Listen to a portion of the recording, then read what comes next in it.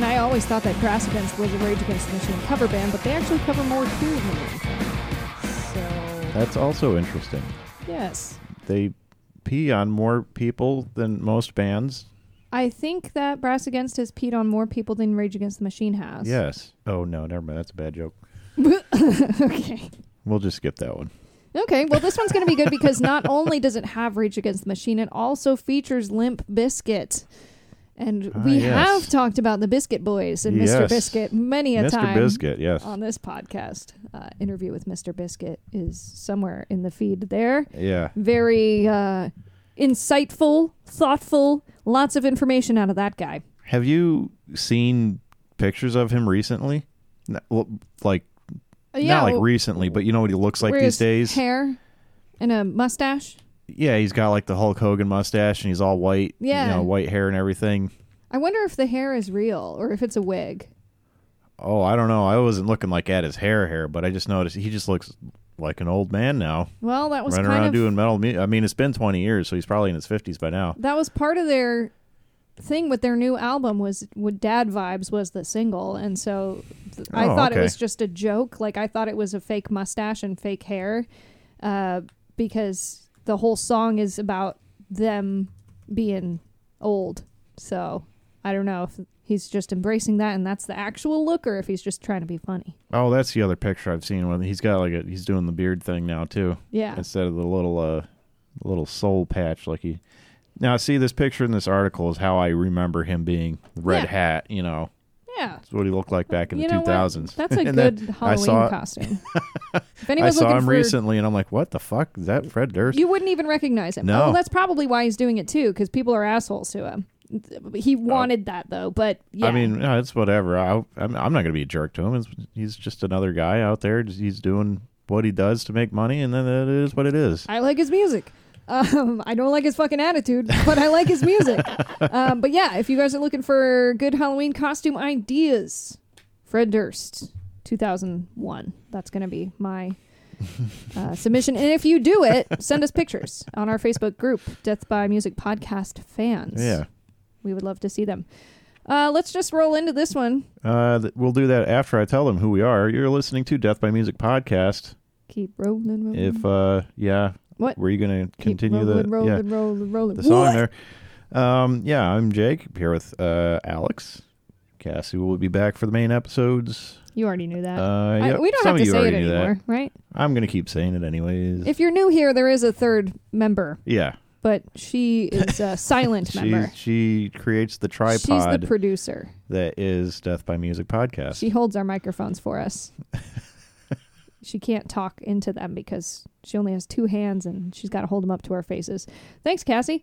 This article is from tonedeaf.thebrag.com and it's by Tyler Jenke. I saw this on Facebook and I was like, I never fucking knew that happened. Probably because I wasn't allowed to watch TV back then. I believe if this is the incident that I think it is, I may recall actually hearing about this. I never saw it. Yeah. But I do know of it. Well, this is Rage Against the Machine drummer explains their infamous MTV Awards appearance. So let's talk about it.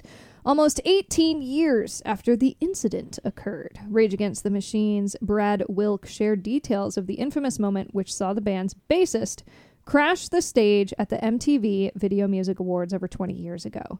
On September 7th, 2000, Rage Against the Machine had managed to score themselves a nomination for Best Rock Video because of their legendary Michael Moore-directed clip for Sleep Now in the Fire.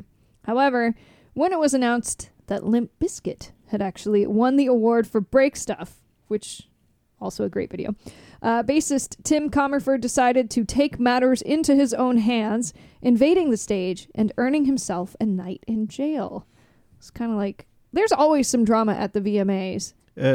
Yeah, for some reason. I don't know why people are worried about the VMAs. It's just an MTV award. Yeah, but I don't know. I think maybe they do it because there's such a history of drama at the VMAs. Because there was like the Madonna and Britney Spears and Christina Aguilera thing where they all like made out with each other and everyone was like, what? And then the Kanye West interrupting Taylor Swift's speech to say that Beyonce had the best video of all time or whatever. Like, there's always some shit. And, like, the VMAs were actually last night as we're recording, or 2 nights ago as we're recording this. And I had no idea. I haven't read, we don't have cable, and I haven't read anything really on it. If we even had cable, I still wouldn't have watched it. The only thing I got from the VMAs this year, because I haven't looked too far into it, is that Taylor Swift won every award she was nominated for, and it was like 9 or 10 awards or more. So basically, honestly. the whole show. It was a fuck ton. Yeah, she won the entire show. So, okay, speaking on Dean Del Rey's Let There Be Talk podcast in 2018, Rage Against the Machine drummer Brad Wilk opened up about the infamous incident and how both Limp Bizkit and MTV's security reacted to the stunt. We were all sitting there. MTV gave us a bunch of bottles of champagne. Tim obviously was taking it pretty seriously, Wilk explained. To be honest, we weren't fans of Limp Bizkit. The only thing we were fans of is that they were actually getting it together to write music and play and do things. Anyways, it seemed like in Tim's eyes that they were going to give us the award. In Tim's head. So Limp Bizkit wins the award for Best Video for Break Stuff. Michael Moore is sitting right next to us. He made one of the greatest videos. I'm thinking of Michael Bay. Yeah, he did Transformers. He does the explosions. Michael Moore was... he did something back in the day, and I just can't remember. Are you talking about like music videos or? No, it was like I want to say it was like almost a documentary. Yeah, Bowling for Columbine said he won the 2002 Academy Award for Best Documentary Feature for Bowling for Columbine, which looks at gun culture in the United States. He directed and produced Fahrenheit 9/11. I think that's the one I'm thinking of. Fahrenheit 9/11. Yeah, look at the presidency. He was big on the documentaries. Bush. Yeah. Okay. I knew his name was familiar, but yeah. They said Sleep Now in the Fire, and I'm thinking Michael Bay. I'm thinking Explosions. And I was like, wait a minute. That's not the same guy. Yeah, I didn't know he did music videos. I remember him back in the day with those two specific ones, the Bowling for Columbine and the Fahrenheit. Yeah. Fahrenheit 9/11. There's a book that he pulled that title from. Anyways, so yeah, Michael Moore is sitting right next to us. He made one of the greatest videos. We literally shut down the New York Stock Exchange. An incredible video. The lesson in life is never expect anything, Wilt continues. So Limp Bizkit wins, gets called up, and I remember sitting next to Tim, and Tim sitting next to Michael, and he's like, I want to fucking go up there. He looks over to Michael and says, I want to go up there. I think the other people in the band were like, no, don't do anything. Michael Moore says, just go with it. Go with your heart. So that guy's instigating shit. Tim was wearing flip-flops. He gets up and starts walking over the chairs. And Brad Wilk was elated at this point because he loves shit like this. He says, this is going to be fucking good. Whatever it is, it's going to be fucking good. Tim actually makes it to the stage and then starts climbing this tower that starts shaking. And he's like, all right, this is good, but somebody might die now. Somebody might actually get hurt. He's shaking this thing, and Fred Durst is looking at him. I'm still in awe. Like, this is fucking amazing. I'm standing up, and I'm at the greatest sporting event that I've ever seen. I do remember this. So it looks like he's climbing, like, some sort of, like, rafter-type structure. He's climbing something on the side of the stage, like a stage decoration type of deal. Yeah, and he gets it's pretty like far. Scaffolding, and I do recall this. I don't recall the reason. I didn't realize it was for Fred Durst. I know I've seen the video of it at least once somewhere in the last 20 years. I'll have to post it in the Facebook group. Yeah. Shit. Meanwhile, MTV is trying to divert the attention because the stage is broken up in 2 parts. So they cut to a commercial, he continues. Mayhem ensues. Absolute fucking mayhem. We get up out of our seats and we're trying to get Tim. I remember Tom Morello and I just being in a swarm of fucking people, and it's almost impossible to get Tim. There's an undercover cop who went on a ladder to try and get him. The guy tries to grab at Tim, and he's an undercover cop, so he's in regular clothes.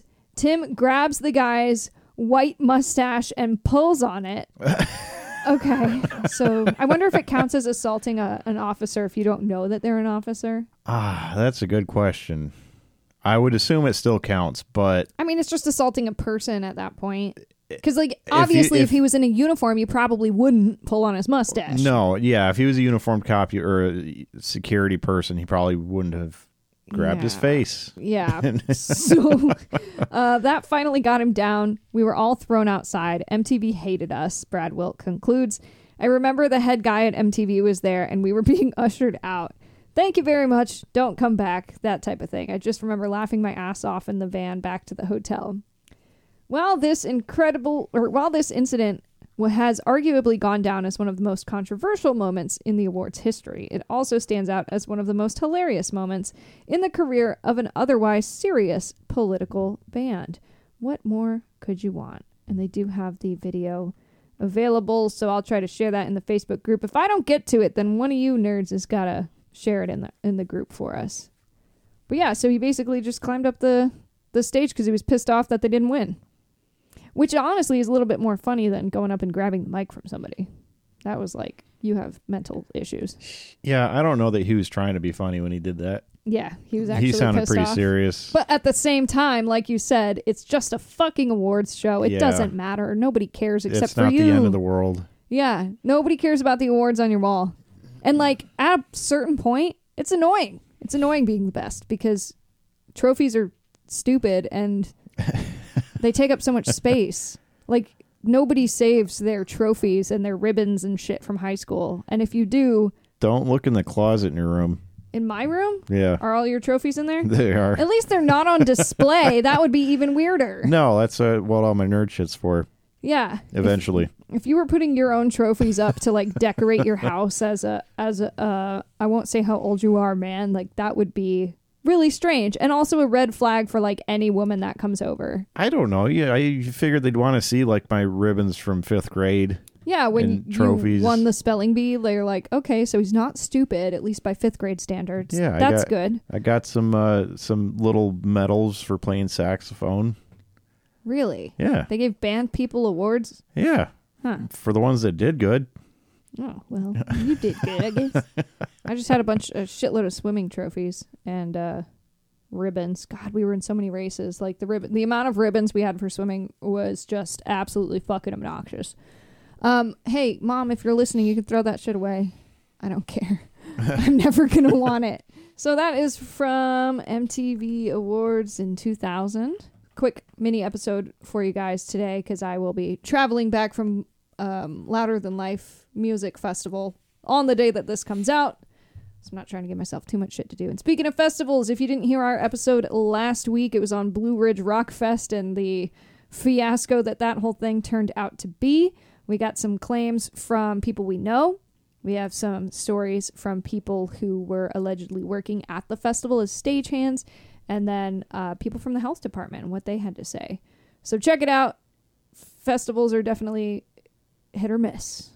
And unfortunately, Blue Ridge Rock Fest was a miss this year. It sounds like it's been a miss for several years now from your descriptions. Personally, will not be going next year. Right. And I had already told my friends, I was like, I thought it was all just the weather. And I said, hey, I'll go with you next year. Fuck it. I take that back. I will not be going next year. I think I'll stick with Louder Than Life because it's usually pretty cool. So when I get back, for real, I'll update you guys on how that festival went because it's always fucking badass. Tool's going to be there. Green Day, which I don't really listen to, but I think they'll be cool to see. I mean, I'd watch them if they were there. Yeah. Why not? Queens of the Stone Age is on the lineup as well. Pantera's going to be there. See them again. Avenged Sevenfold. I haven't seen them in a long ass time. Okay. And Foo Fighters. And Death Clock. Fuck yeah, Death Clock. Shit. Oh shit, really? I'm going to have to dress like Dr. Roxo. Brendan Small's going to be there then. Yeah. That's his band. Yeah. Cool. So that's probably the one I'm most excited for. Last year it was Tenacious D. I like fake bands. I don't like real ones. Speaking of, so we just got back from Dragon Con, which is a huge pop culture nerd festival out in Atlanta. I went to your hotel, and of course, your hotel, you need key cards to get up the main elevators, right? Yeah. So you came down to get us because we were in the lobby.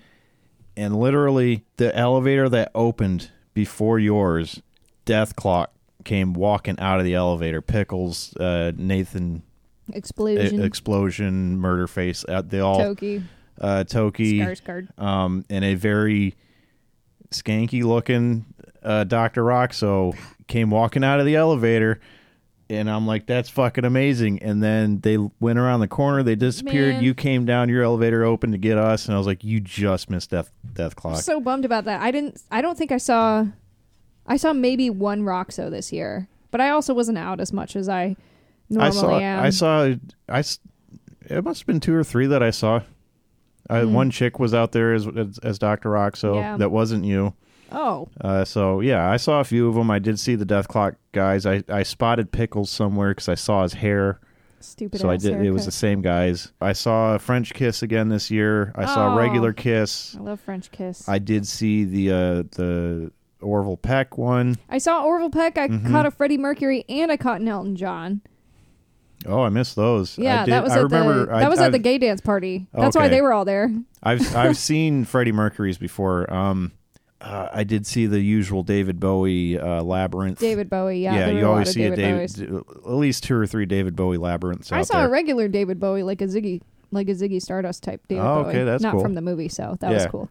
I understand all the music ones. I don't get any of the other shit. Well, I don't play video games and I don't watch movies. That's what's cool about Dragon Con is it's pop culture. Anything about pop culture that you can geek out about, it's there. And a lot of the music ones are great. You know, I spotted a Silver Shroud, for those of you that know who that is. He came walking around the main thing in the Marriott, and there's fucking Silver Shroud from Fallout 4, and I'm like, what the fuck? I'm the only guy there that recognized him, apparently. Well, you're the only real nerd. Yeah, and I just played that game, so everybody else was fresh is in my mind. Surface level nerd, and you're like right. a deep nerd. Yeah, you can tell by who's yelling what out at who, what they actually know. So that's Dragon Con in Atlanta. Not as many dragons as you would expect. A lot more other shit. So if you're in that area, definitely recommend. It's always Labor Day weekend in downtown. Which, if you are in that area, you've already fucking heard about it, so never mind. Right. All right, well, that is it. Join our Facebook group. Send us an email, deathbypodcastteam@gmail.com. We have Patreon, 2 extra episodes a month, $5 is all it costs. And there's a lot of extra content up there now. We've been doing it for over a year now, I think. We've got over 50 episodes, so it'd be 2 years. Yeah, so you got a lot of extra stuff up there on top of the 2 extra episodes a month that you get with it. So yeah, there should be a link in the show description for our Patreon, but if not, because I'm not going to check, patreon.com/deathbypodcastteam, $5 a month. Thanks for listening. Rest in peace. Later.